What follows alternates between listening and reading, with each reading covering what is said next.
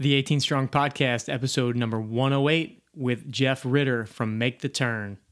So when someone comes in for a golf lesson and they say, hey, you know what? I've committed myself to working on my game. How long is it going to take for me to improve? I say, well, you should improve immediately.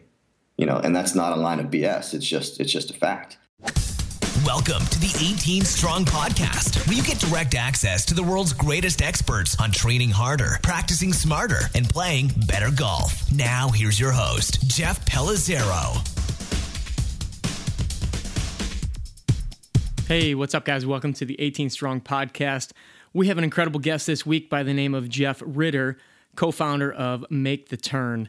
And Make the Turn is not just another golf instruction company. Jeff's not just another golf instructor.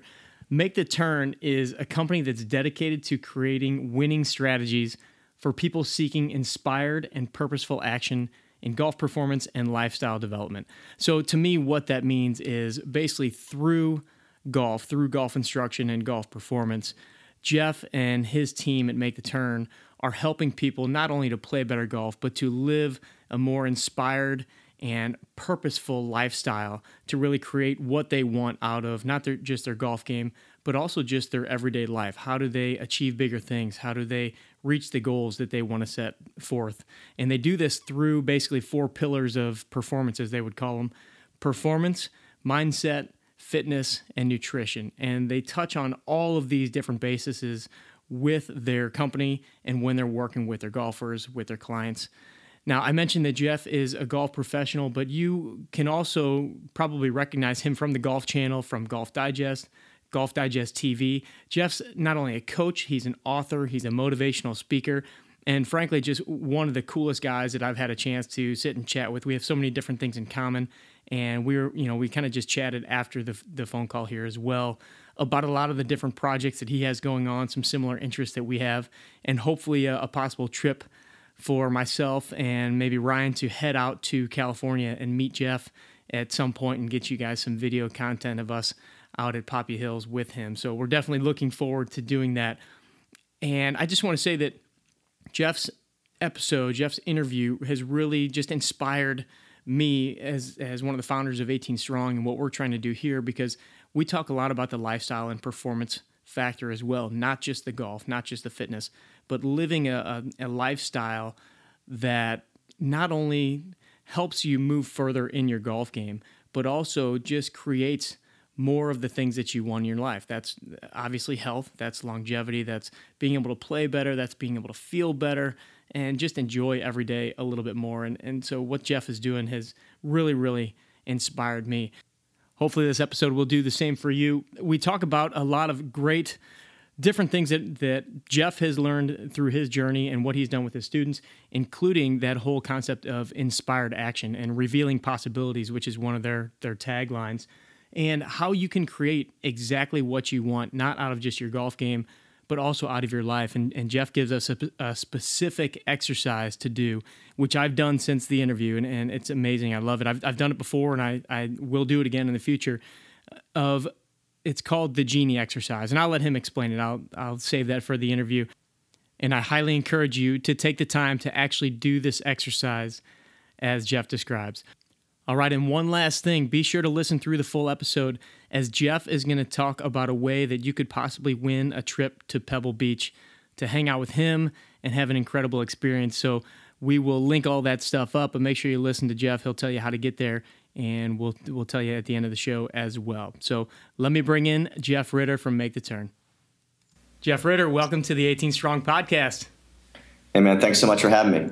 You bet. This is a very exciting interview for me because I've been watching your stuff and what you guys are doing with Make the Turn, and it just seems that so many pieces that you guys are really putting forward and putting together content-wise, but just mission-wise, really kind of fall in line what we're trying to also just, reflect here at 18 Strong, the whole lifestyle piece, the performance piece, nutrition, fitness, everything. And so I have to say, first of all, your Instagram account has been blowing up. You're doing an amazing job with your social media. and your message. And obviously you've got some great partners where you got a lot of exposure, so you're getting your message out in many, many great ways. But I want to know a little bit more of the backstory of where Make the Turn came from. And first, just kind of where did Jeff Ritter grow up? What kind of a family life did you have? And give us the story, man. Yeah, I mean, I've been involved with the game my entire life. My dad was a club pro at a nice little private club, a couple hundred members outside of Philadelphia. And since I was 3 years old, I've been involved with the game of golf. And I remember, just basically spending all day, every day at the golf course that I wasn't in school. And we were a far enough drive away from the golf course that like my mom would wake me up at like 6 a.m. And she would say, "Are you going to play golf today? Because if you are, then there's only one car going to the golf course, and it's your dad's." So it's like I didn't have the opportunity to like be some sleepy kid and wake up at 9 o'clock and cruise down in the afternoon and hit a few balls. It was like, your dad's opening the shop, you got to get in the car, you got to go down there, and you're just there all day. So you learn how to fix golf clubs, and you just work on your game. And junior golfers, they can't play golf until 2 o'clock, at least at our place. So it's like, what am I going to do from like 7 a.m. till 2 o'clock? And it just becomes being creative and hitting shots and spending all morning in the bunker and then bugging the people in the restaurant and then like riding around with the greens crew. So, golf has just always been 100%, who I am, and then I got to that point where like, well, what am I going to do with my life? People start to ask you like when you're in high school, like, what are you going to do for a living? Who do you want to be when you grow up? And I just saw how hard my dad worked, and how he didn't have weekends available. And it was really lucky because I loved the game so much that I was able to be with him all the time, but I didn't necessarily see myself in the same role that he was in. And we would take all these like father-son trips to go to different golf schools and see other, well-known coaches in the region and also nationally. And I just started saying to myself, well, this looks pretty good. You show up, you got a problem, and this person helps you make the ball fly better, and you're happy and he's happy. And I mean, what better living could you make doing something like that? And this is back in the heyday of like the Golf Digest schools, and they had these teachers like Peter Costas and Jim Flick that were well known because of Golf Digest magazine. So I just kind of like fell in love with this idea of if I was really good at something like teaching, then every day would be this amazing exchange of information and building of relationships, and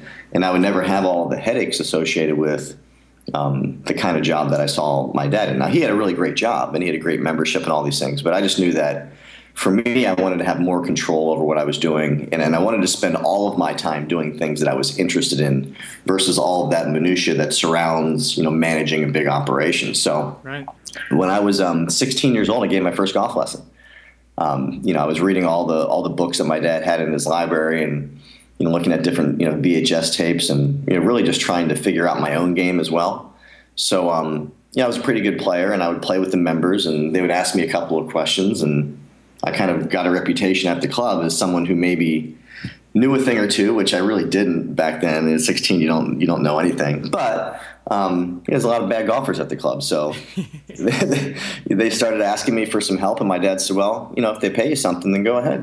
Give them a lesson." So I actually had like a handful of members that I would see on a regular basis, and I would just try and figure out, the best way to help them. And of course, back then I had no idea what that was. I didn't understand cause and effect and how the golf swing worked. But I really, immersed myself into wanting to know about those things. So when I went to college at New Mexico State. I was in that professional golf management program. And back then, this is like 1990, there were only 3 schools in America that offered the program, right? Really?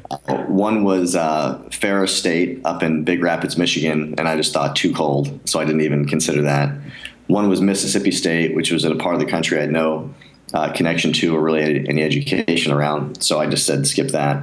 Actually, Penn State had the program, but it was in the College of Parks and Recreation, right? Really?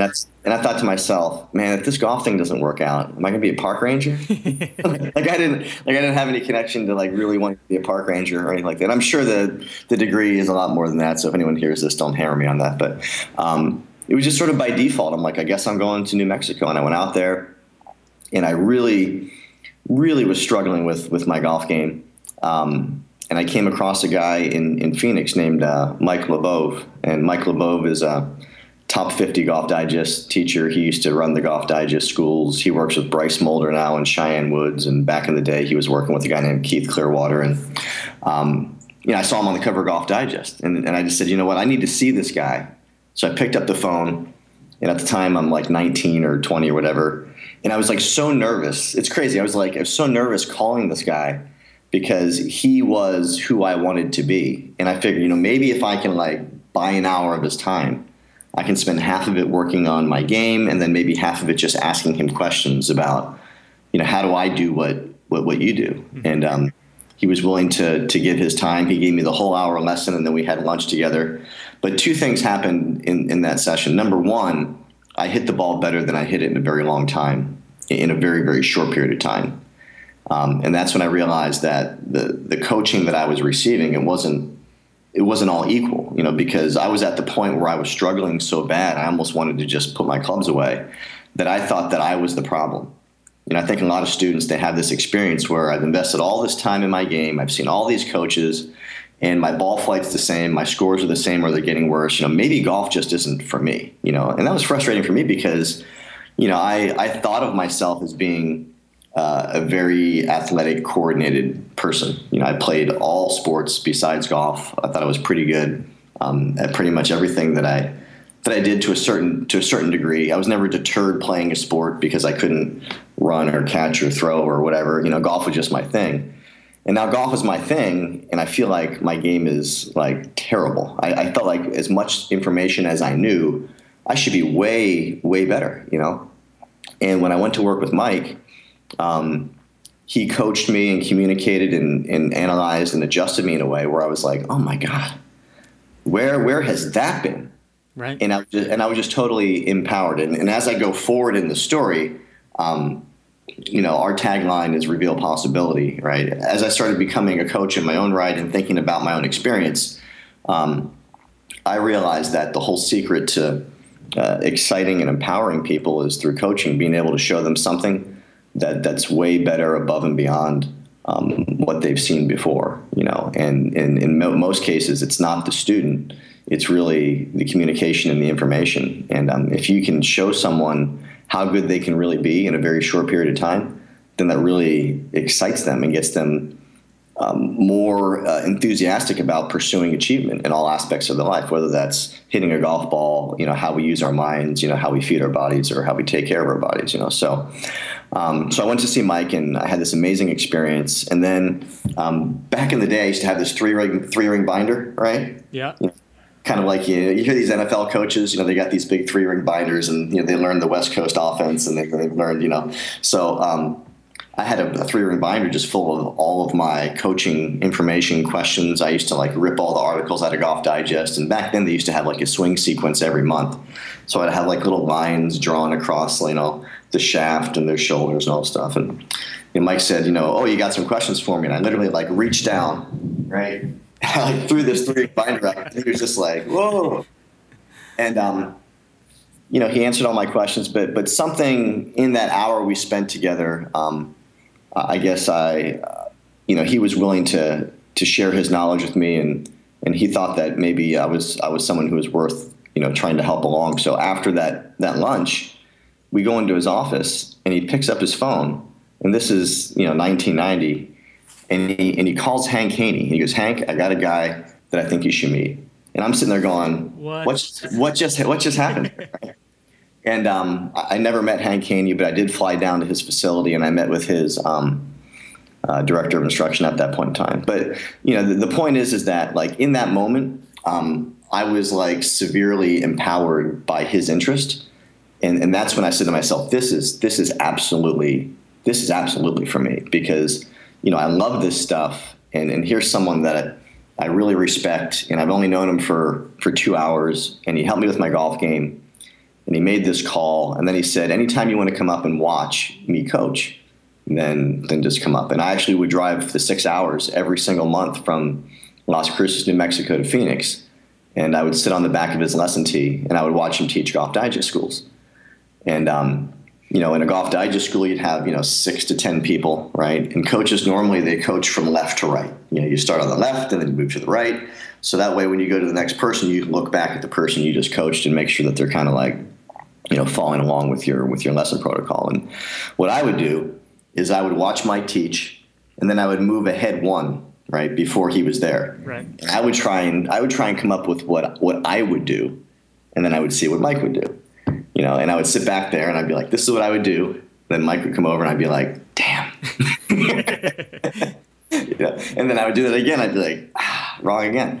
So I just did that so often that that I started being more correct or more in line with what he would do. And of course, there's a lot of different ways to address an issue. But I always tell new coaches that it's not knowledge, right? Anybody can get knowledge. I can read a book. I can go to a seminar. I can get a certification. You need the information, but having the information doesn't mean jack, right? It's the application of knowledge in a real life setting, right? Where you take something that's inherently complex, such as the golf swing, mm-hmm.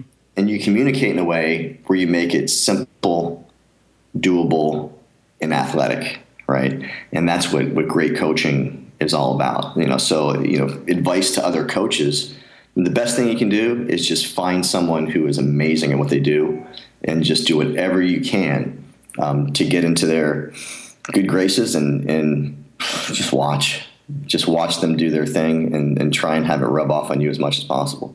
Yeah, it's interesting. We've talked about this a couple times on the show where, having that knowledge is one thing, but being able to relay it, if you're a coach, being able to relay it, but if you're a student, finding a person that's able to relay it in your own words or the way that you understand it and comprehend it, because there's so much information on the internet, and there's so many different websites on instruction and things like that. But if you can find the person that can speak your language, you'll be able to apply it so much more. I want to go back to you talking about being able to reveal possibility, which is your tagline.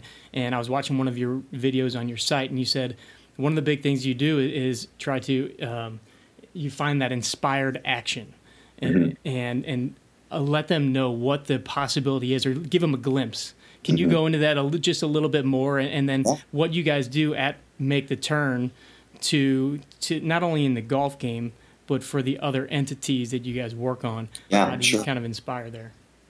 Well, the big belief that I have is that every behavior is perfect, right? It's just perfect for the results that it produces, right? So, I gave a talk in Cambodia last week to a big event that we did with Barclays out there, and we coached in a lot of different settings, and this was a corporate setting where the lessons are much shorter than they would have in a private session or a golf school. But I always make the point that if you're topping, slicing, shanking, hooking, or missing it, you're doing everything perfect to get that result, right? And then, of course, they all laugh, but it's true, So the thing is that if you want a different result, right, then you have to be willing to do something with your behavior, right? So in a golf lesson, if someone's getting one or any combination of those shots, if I as the coach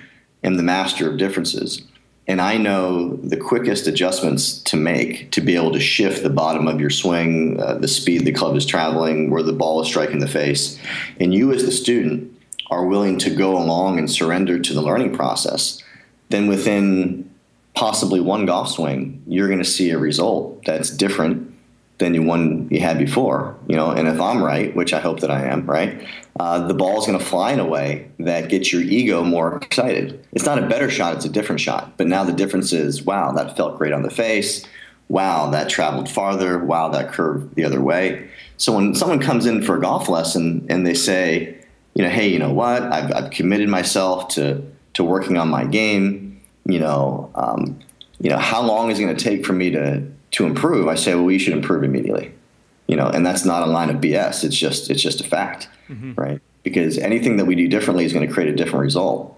And if I know what I'm doing and you're willing to follow me, we'll get that result right now. Now, ownership of a new skill, that takes patience, will, and discipline, right? Because golf is hard. But in that moment, right, and in that first initial session, we're going to hit a bunch of shots where you go, that's what I'm talking about.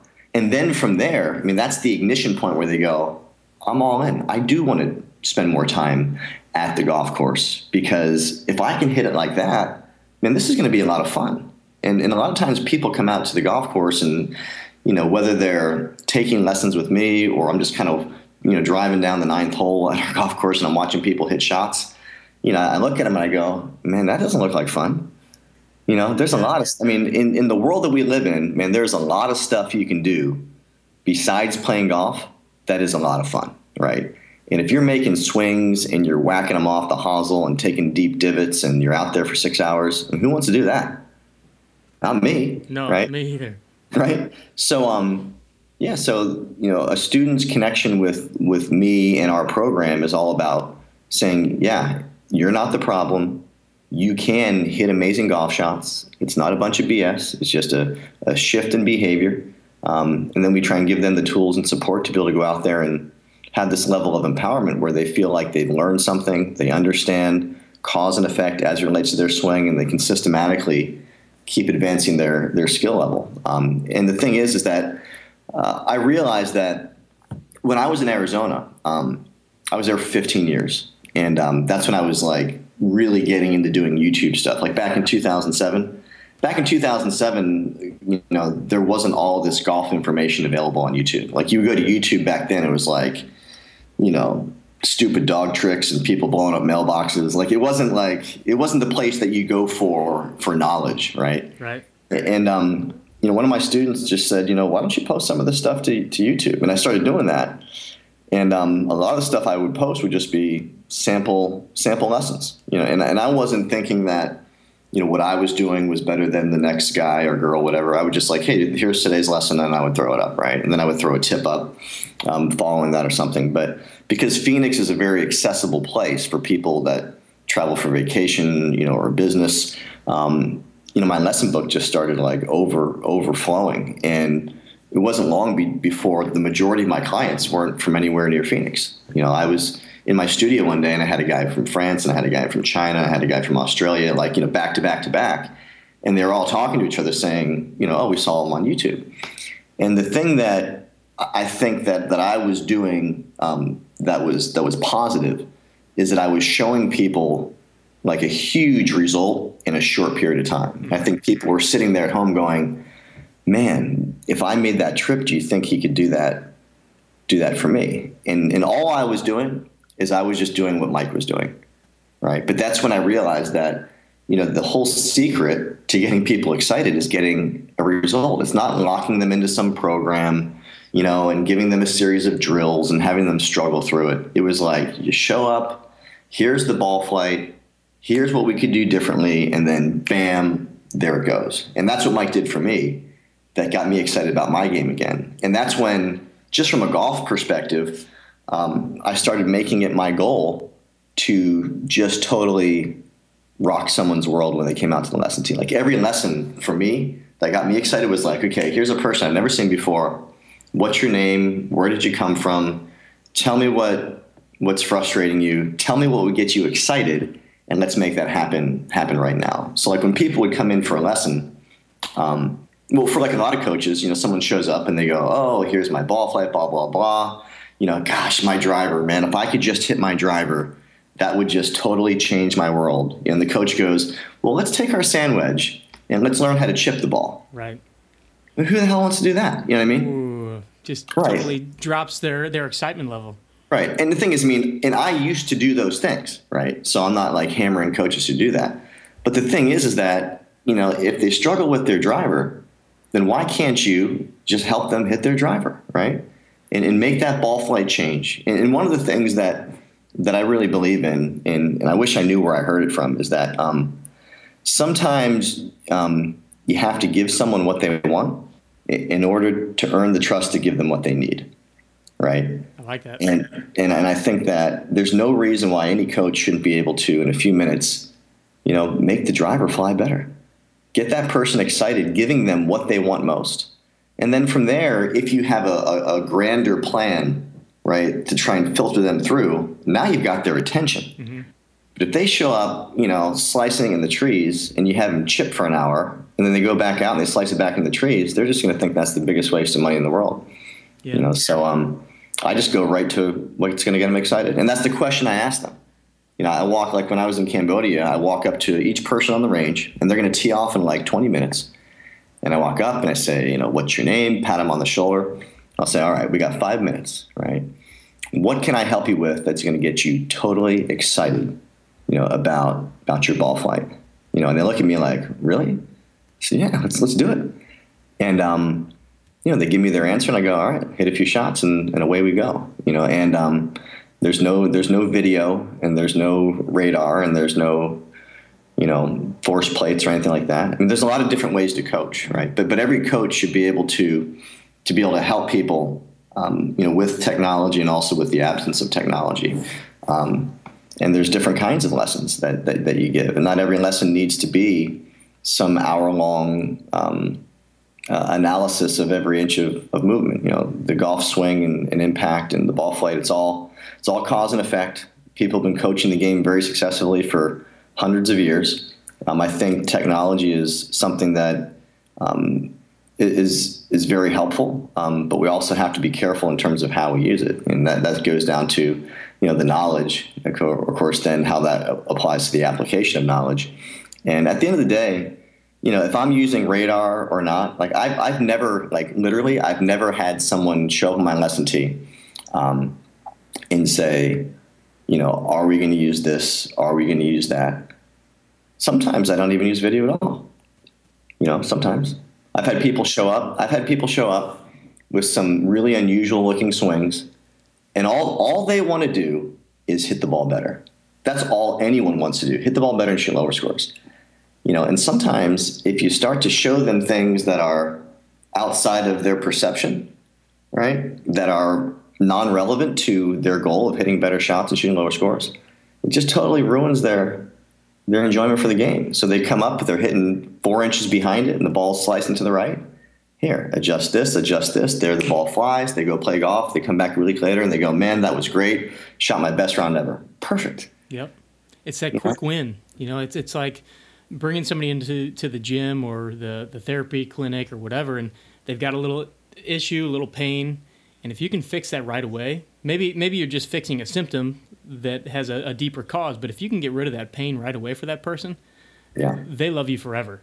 Yeah. And then, like you said, you gave them what they wanted, and now they trust you enough to where, hey, let's start talking, let's go a little bit deeper and give you a little bit more of what you need. Let's get down to some more of the root causes or some of the more fundamentals, but let's give you something that you want, that makes you feel better, that makes you more excited. I love that approach. So with didn't mean to cut you off there, but with the lessons and everything that you're giving, so you have the golf instruction, but with Make the Turn, you've done something that I haven't seen a lot of other coaches do, and more so than just going the traditional golf instruction route or, the destination golf schools and things like that. You bring in a lot more of the lifestyle component. Yeah. You bring in a lot more of the physical stuff, the nutrition stuff. You've got a whole team around you that helps you with that as well. Where did the shift come from to go from just, what Mike was doing and the things you learned there to, hey, why don't we tie some of this other stuff in too? Yeah. So I was probably about 31 years old, and I was coaching at in Phoenix and whatnot, and I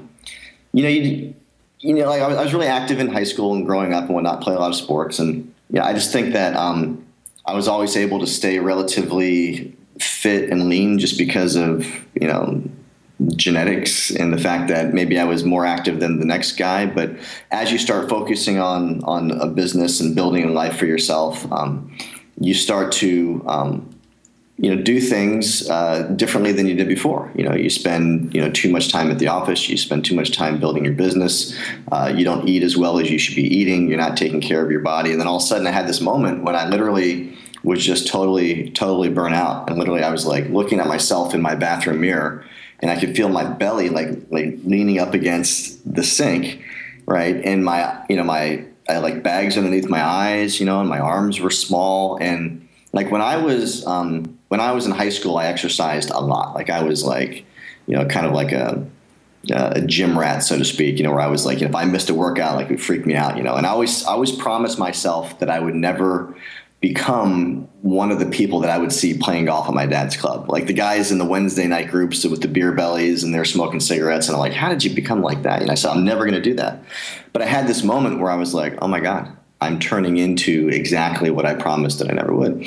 And I never had, to this point, I never had any kind of formal training in what it meant to be fit or take care of your body. And, you know, if I joined a gym, I would just go in there and just do some basic things and, you know, whatever, and just a waste of time. And there was a new company that was launching itself within like walking distance of my coaching tee. And a company was called Athletes Performance. They're now known as Exos. And the visionary behind Athletes Performance is a guy named Mark Verstegen, who's a real big deal in fitness. I'm sure you know who he is. And he was, because they hadn't built their facility yet, they were having their meetings and their lunches over at our golf course, right? Because it was just adjacent to where they were. And they looked like, you know, their whole team, you know, they're sponsored by Adidas. And Mark is like, talk about someone that walks their talk. I mean, he's probably like 6'2", and he's totally jacked, and he's got this, you know, like military flat. I mean, every day they walked in with their Adidas jumpsuits, all I could think of like was the movie Cool Runnings, you know, because like, right. Because they look over and there's the German bobsled team, just like a machine, like a well-oiled, you know, awesome machine. And I just got the courage to walk up to him and I said, hey, you know what? I'm at this point in my life where, you know, I need to figure out how to take care of myself, you know, and I don't really know exactly what you guys do or what you charge or whatever, but I could really use some help. And if I could just maybe spend like 30 minutes asking you some questions, I'd really appreciate your time. And he looked at me, he said, he goes, okay, you know, we're going to open up in a few weeks. We're at this other location. In the meantime, he says, can you be there tomorrow morning at 6 a.m.? Right. I said, sure. So I showed up at 6 a.m. And they let me train in their program for 8 straight years. Wow. Right? And I became sort of part of the AP family over there. And every day I would walk in, I would be surrounded by pro athletes. I mean, like if you look at them online, they're now Exos. I mean, you know, last year I think like 280 plus NFL players, you know, spent their off season at Exos. So when I was there, it was like Mia Hamm was there, and Nomar Garciaparra, and Kurt Schilling, and Adrian Peterson, and I mean Olympians. And so I was just in this environment that totally, you know, created this level of excitement. But and this is a true story. So the first day we're out there, and they had this little AstroTurf field, and at 6 a.m. in Phoenix, in the middle of winter, it's actually pretty darn cold, you know. And we go out onto this field, you know, and it's still a black sky and the moon is there. And, you know, we start off with some movement prep, right? And I'd always been the guy that, you know, would stretch like number one, never, right? Or if I would stretch, it would be one of the common stretches you would see, you know, someone doing where you're like, seriously, what are you doing there? And so we started off with this exercise known as the world's greatest stretch, right? And it was a forward lunge with the forearm to the instep, and there was a little rotation, you know, and then a hamstring stretch. And like literally I was like, oh, mama. Like I just felt stuff I never felt before. And it was painful, and it was a little bit discouraging at first, because I just realized how bad a shape that I was actually in. And they had this really awesome like sound system, you know, there, because this football field, they also used it for Arizona State University football program. So they would actually have their practices there, and they would be like, you know, blare music through there. So anyway, they started, and this is no joke, they started playing a song from the Rocky soundtrack called "Going the Distance" by Bill Conti. And growing up near Philadelphia, I was a huge Rocky fan. And I'm telling you, like, sometimes we have these moments in our lives where everything changes, right?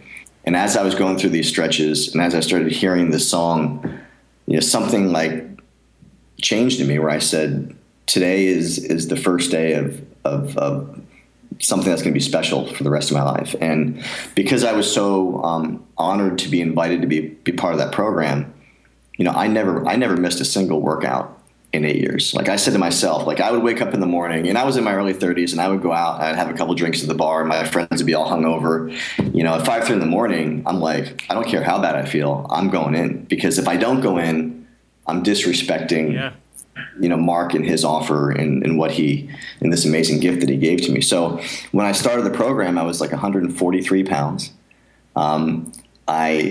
At the end of the program, I was like 182 pounds, right?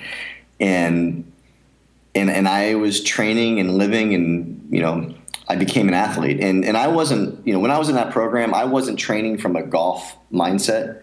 I was just training from a life empowerment athletic mindset. And I just really enjoyed being in that environment.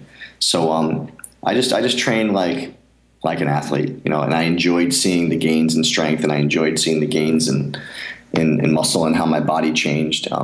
So my experience with Athletes Performance was one of these things where, that moment, just like I had that moment with Mike hitting golf shots, I had that moment, that experience with fitness and Mark and his team, where I just became totally empowered to change myself, and it became part of my lifestyle.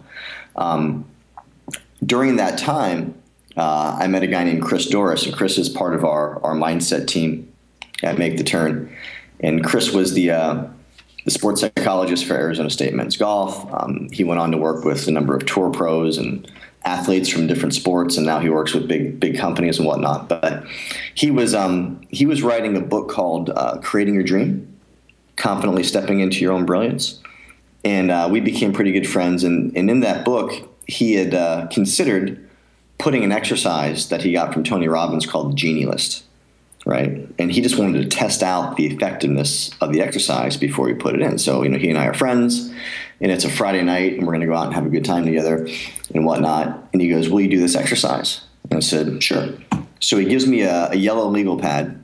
He goes, all right, I want you to write down some categories: personal goals, professional goals, family goals, or other. And I just want you to go into a room, and I want you to stay in there for like 1 to 2 hours, right? And he goes, and I want you to write on that legal pad everything you would ever hope to accomplish in your entire lifetime under one basic premise, which is you have your own personal genie, which holds infinite levels of possibility and an unlimited number of wishes. So in essence, if I could have, be, or do whatever I wanted without restriction, what would those things be, right? So one of the basic ideas here is that people, by and large, are operating from a shrunken level of imagination, right? The things that we are doing now actively in our lives are a product of our past or our conditioning. So we create these beliefs, which are largely untrue, of what our true potential is, or what things are available or not available to us. So the Genie List is saying, hey, forget about everything that happened before this moment. If I could have all of these things, hey, Genie, I'd like to have this. Poof, it shows up. Like, what would it be, right? Yeah. So I created this huge list, and on this list, you're supposed to write down things that are fantastic to you, right? And of course, the root of fantastic is fantasy, right? So I create this list, and on this list there are all these like ridiculous things, like I'd like to own 100 Lamborghinis, and I don't need 100. Right. And I like to have 25 houses in Maui, and I like to breathe underwater, and just like but within those crazy things, there are things that show up, right? That your heart is genuinely attached to, that you haven't outwardly expressed. Right, things that you didn't know were even inside of you, that they come out, and you're like, "Whoa, this is kind of interesting. Where did that come from?" So I gave Chris the list, and I'm like, "There you go. Let's go out." Right? He's like, "Well, no, that was step one. Step two is we have to take immediate action on things that are on the list." So the first thing he goes, check this out. Fly airplanes. He goes, "Tell me about this."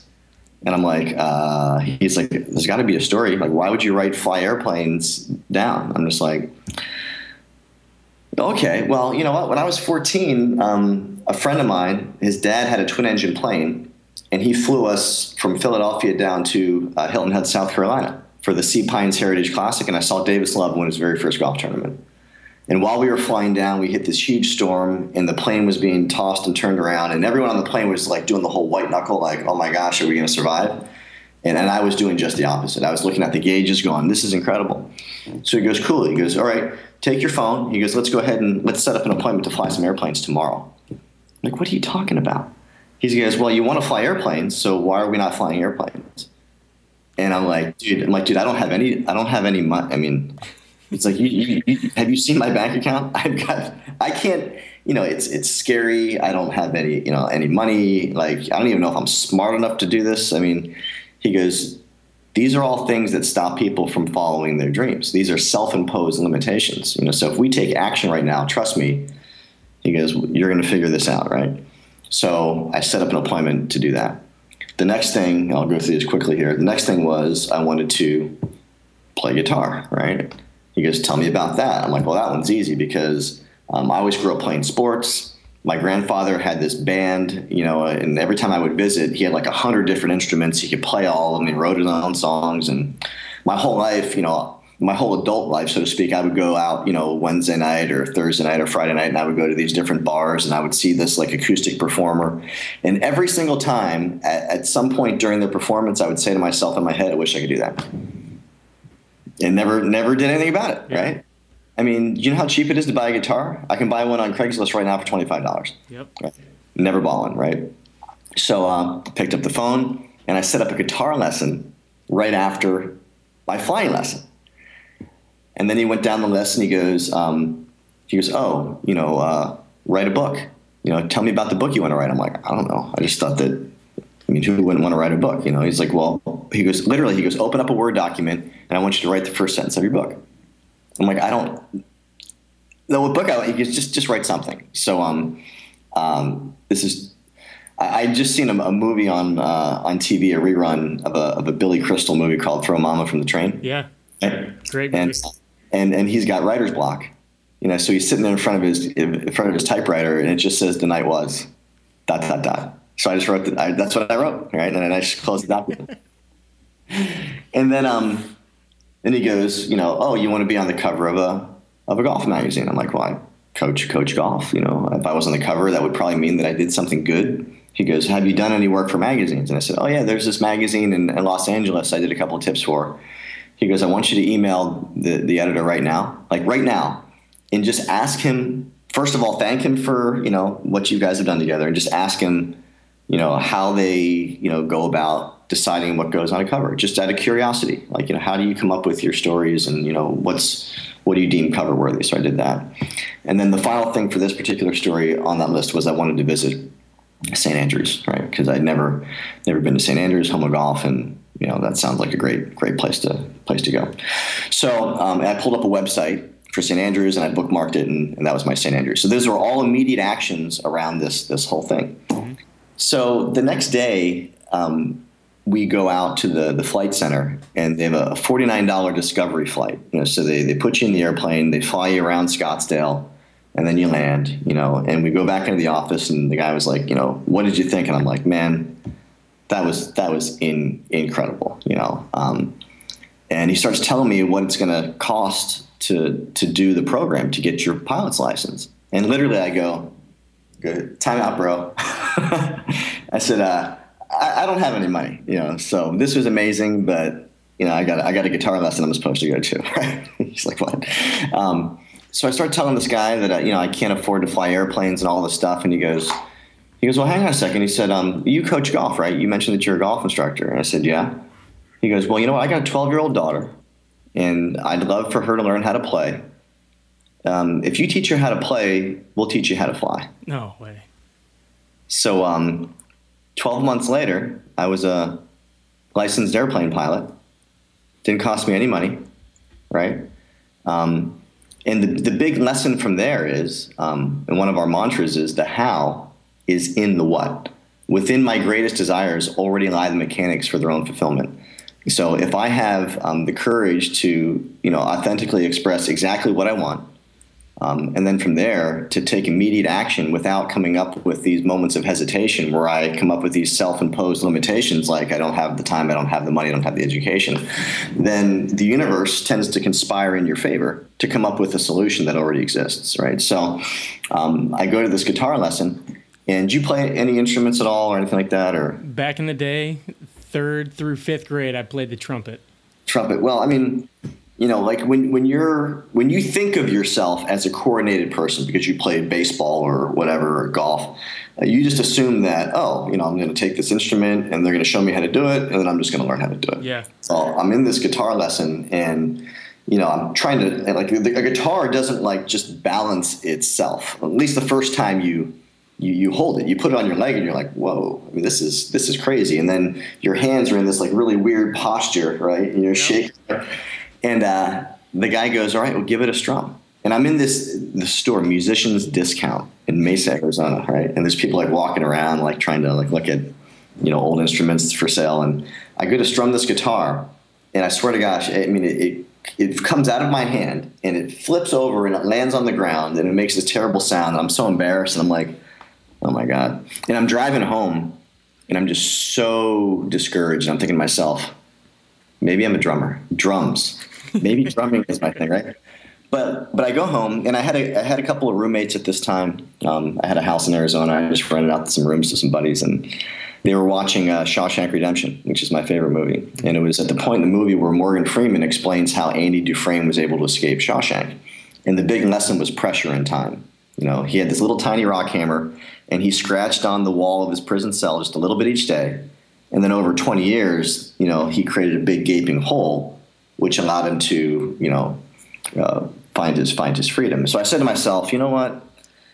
Just like golf, you can play music for your whole life. So maybe if I just spent 5 minutes a day doing what this guy wants me to do, it'll turn into something. But I'm not going to put any huge expectations on it. Well, I just kind of fell in love with this idea that every time I practiced, I got a little bit better. The strings would buzz a little bit less, and pretty soon, I could play a chord, and then I could kind of turn them into sort of a song that nobody would like, but it was way better than when I started. So I started practicing so much because I had this moment of ignition and empowerment that 6 months later, I was playing and singing to an audience. To an audience in the very bar where I used to sit and say, I wish, I wish, I wish.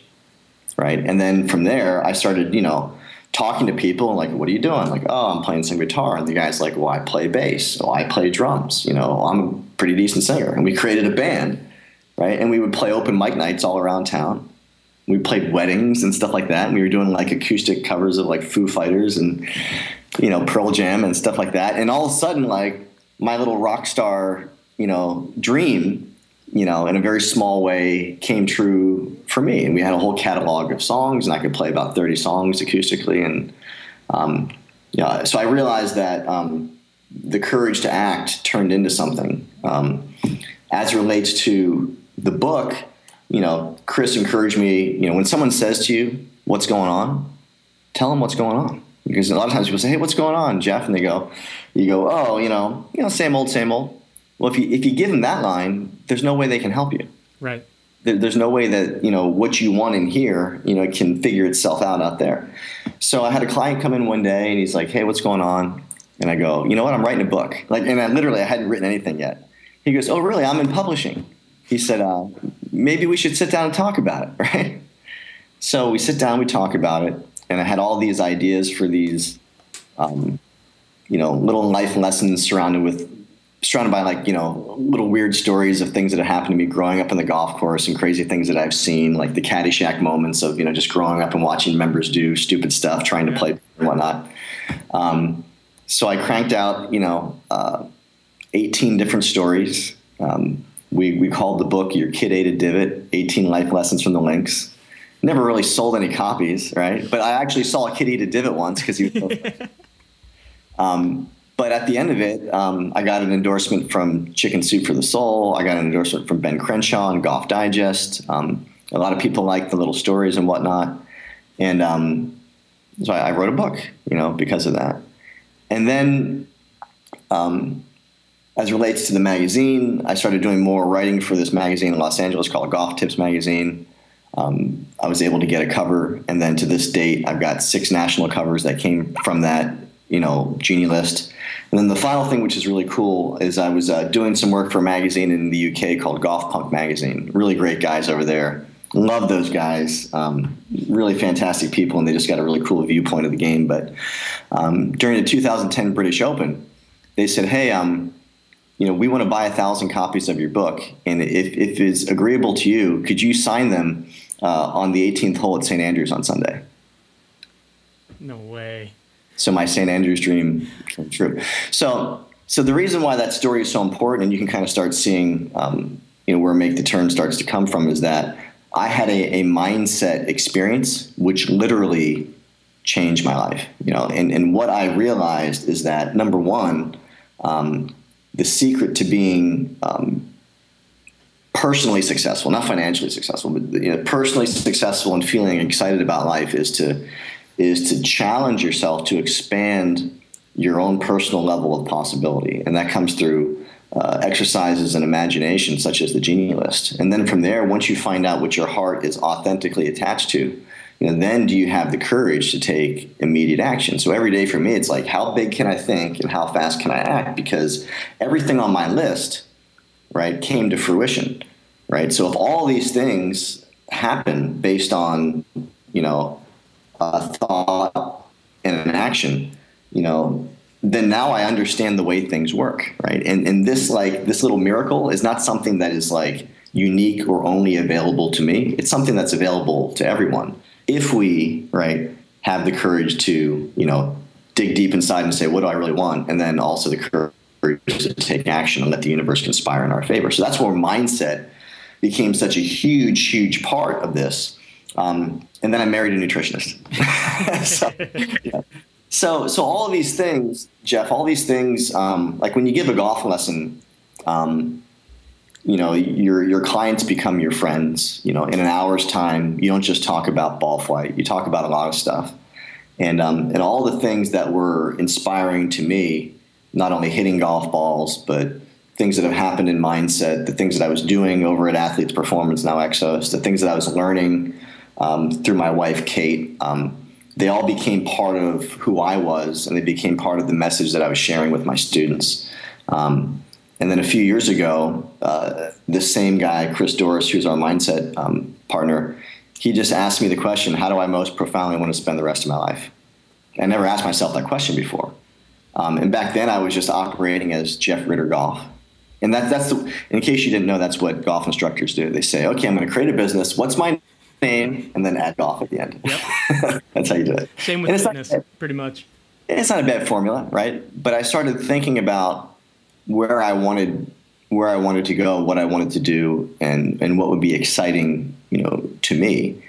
And I started looking at all these things that were part of my life and all these influences in my life. And I said, maybe I could create a company that challenged me every day to be the best version of who I could possibly be. And that's where Make the Turn came from. And I said to myself, if I did that with passion and enthusiasm and a certain level of authenticity, then maybe other people would be interested in that stuff as well, and then we could kind of go on this journey together, So the Reveal Possibility thing, it wasn't a tagline I just pulled out of the clouds. It was really based on personal experience. I was almost about ready to have back surgery because I hurt my back pretty bad in high school. And I suffered with debilitating back pain for years, and I would go see one doctor after another, and I would take a week or two off the lesson tee, and I just wouldn't play golf. And then when I met my wife Kate, we went on an anti-inflammatory diet, and my back pain went away entirely, and I haven't had back pain for 10 years. So that was like when you talked about giving them what they need.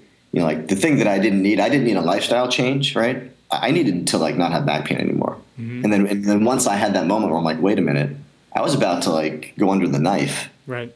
And now I just changed what I ate. And then all of a sudden oh, you know what? I'm not snoring as much and I'm sleeping better and I have more energy. So a lot of the stuff that she does, it's all about, a transitionary program versus saying, hey, you know what? You're on this program and your whole life has changed in a second. No, it's little upgrades that you start to notice very quickly that make you want to spend more time with it. But that's how it all came together. And it's probably been about 4 years now. And every day I get up and I try and figure out how I can scratch a little bit more away at that wall, that imaginary barrier. And I think we're starting to gain some interest and some traction. And I appreciate you inviting me on to share more about, who we are and what we do and why we do it here. Absolutely. There's so many things in your story and in your mission that I resonate with. It's kind of funny. There's so many similarities between just mindset changes and even physical issues and things that you've had that I personally have experienced too. So it's kind of crazy in that respect.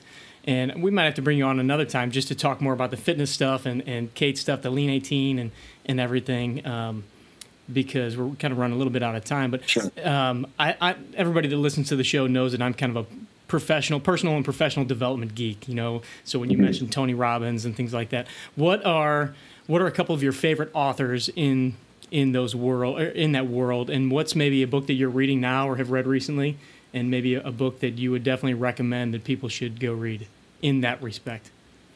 Yeah, all the Tony Robbins stuff is huge.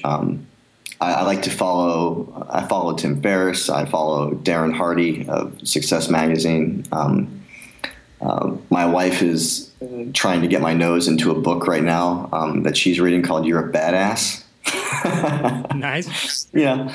But I think that the thing that people need to know is that, if you're good at what you do, right, and you're passionate about what you do, and you have the opportunity to positively influence someone's life, right, then you have the mechanism to create a happy and sustainable lifestyle running that kind of business. And I think that the thing that limits people are what they think is possible for them, and also maybe just some of the basic business acumen associated with how do I take this thing that I'm good at and these experiences that I'm having with my clients, and how do I turn that into something? And I think that sometimes people start to think that when they see people in social media and whatever that are doing things that might be above and beyond what they're doing, that they feel like there's a reason for that's unique or special to them, and really the separation is not that great. The separation is only in the mindset and the consistency and the willing to continue being a student of how to create that leverage to get your message heard. Yeah, and I love the fact that you're obviously you're a golf company wrapped around golf, but you're a lifestyle company, and you're bringing in so many different things that aren't necessarily talked about in Golf Digest very often, or the Golf Channel and things like that, except for when you're on the Golf Channel and in Golf Digest. But it's cool, and that's kind of what we try to do here, is bring in some experts like yourself that have just a bit of a different angle on, not just how do you hit a ball better, but how do you enjoy the game more? How do you feel better on the first tee, that kind of stuff. And so I really applaud what you guys are doing. And like I said, I've just seen so much of your content lately that really has been inspiring people, and a lot of people sharing it. And so first, just want to say congrats on that, and thanks for what you're doing, because you're inspiring us guys over here at 18 Strong as well. I have a couple quick wrap-up questions for you that we'll finish off with before we go. Sure. All right, first and foremost, Caddyshack or Happy Gilmore? Come on, man. Caddyshack. All right. I had a feeling. Yeah. All right, if you could walk 18 holes with anyone in the world, past, present, or future, doesn't have to be a golfer or somebody in the world of golf, who would it be, why that person, and what course? You know what?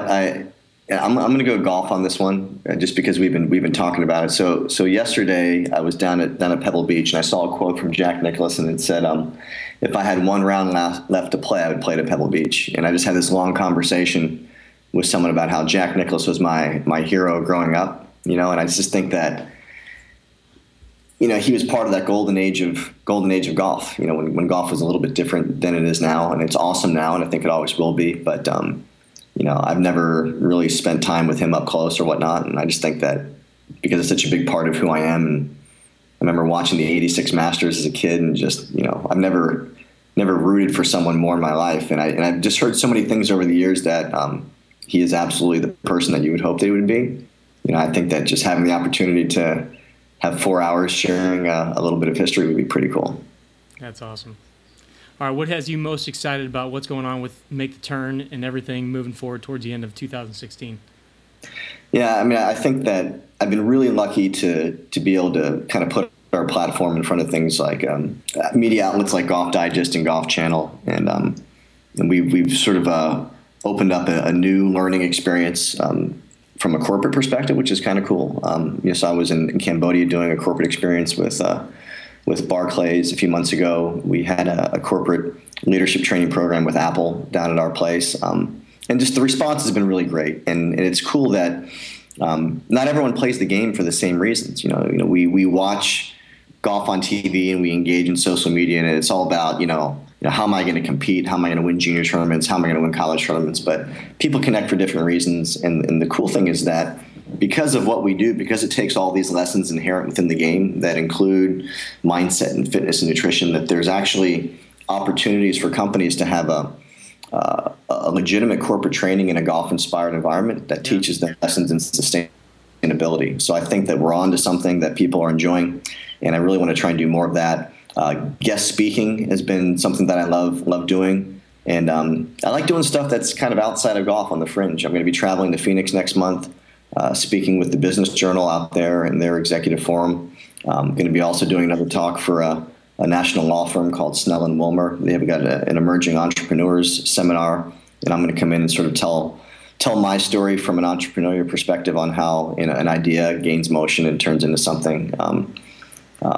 I love the folks at Golf Channel. After this podcast, I'm actually filming an episode of Champions Tour Learning Center with Jeff Sluman down at Pebble Beach. I just love the media stuff. Not so much for being on camera or anything like that. I just like the opportunity to share the stuff that we love with as big of an audience as possible.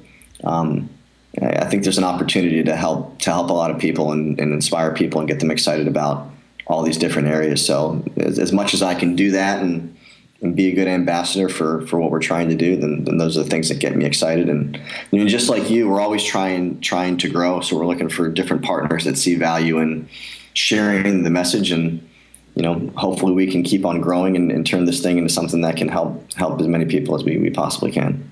Absolutely. Well, I love what you're doing so far, and I'm excited to see where Make the Turn continues to go. Any last piece of advice for the 18 strong audience here?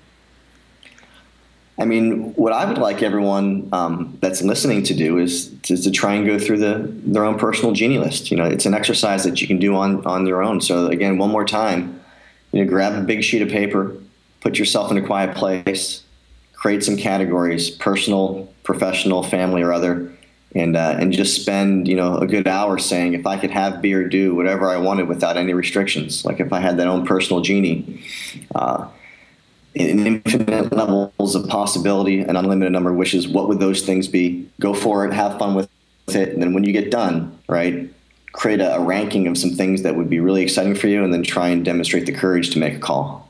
Make a call, send an email, set it in motion, and if just one person 6 months from now can call back to the show and say, hey, I did something that I always wished that I could do, and it happened. Go from wishing to doing. That's a big thing that we talk about.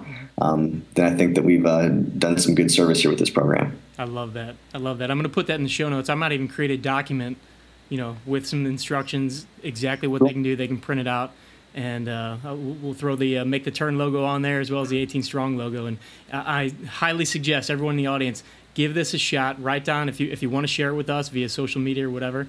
By all means, share it and throw the hashtag Make the Turn in there, and we can respond back and see what people are creating with the Genie list. I think that'd be awesome. That sounds great. Yeah, and our website is mttperformance.com. Depending on when the show runs, we have a Pebble Beach vacation that we're giving away, so people can sign up for that through our website. And when they sign up, not only do they have the opportunity to win a trip out here to stay at the lodge and to play Pebble with me, but they also get an email autoresponder program. It's 50 weeks of of free content, mindset, fitness, nutrition. It's the whole program. We're not trying to sell you anything. It's just trying to give you some great information from the team. So if people like receiving that weekly boost or a bit of content that's going to give them something exciting to work towards, then they can do that as well.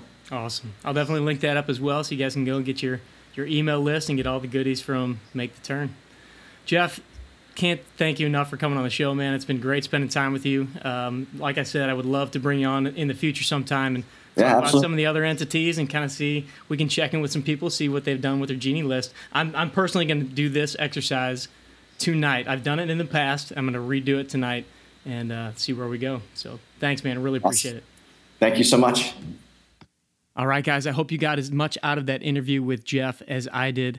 As I mentioned, he and I have so many common interests and just philosophies on, living life and living an inspired and purposeful life, as well as tying this stuff into your golf game, having fun with it, and really creating not just the golf game that you want, but, the daily activity, healthy lifestyle, whatever it is that you want to create, you can create it no matter what your job is, no matter what your situation is.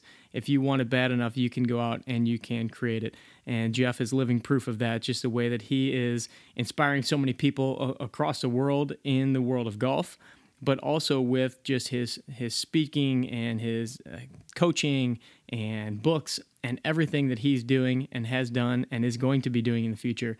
I really, really look forward to seeing where Make the Turn goes in the next couple of months, years, and far down the line. Don't forget to go to mttperformance.com/contest to see if you can get a chance at heading out to Pebble Beach to go hang out with Jeff. And of course, we'll have that linked up if you want any more information on this episode specifically. It's number 108, or just search for Jeff Ritter over at 18strong.com. Always appreciate any reviews in iTunes, of course. That's the greatest way to get the word of the show out to the masses and into the golf community. I appreciate you being here. I look forward to seeing you next week. Train hard, practice smart, and play better golf. Thanks for listening to the 18 Strong Podcast at www.18strong.com. And remember, train hard, practice smart, and play better golf.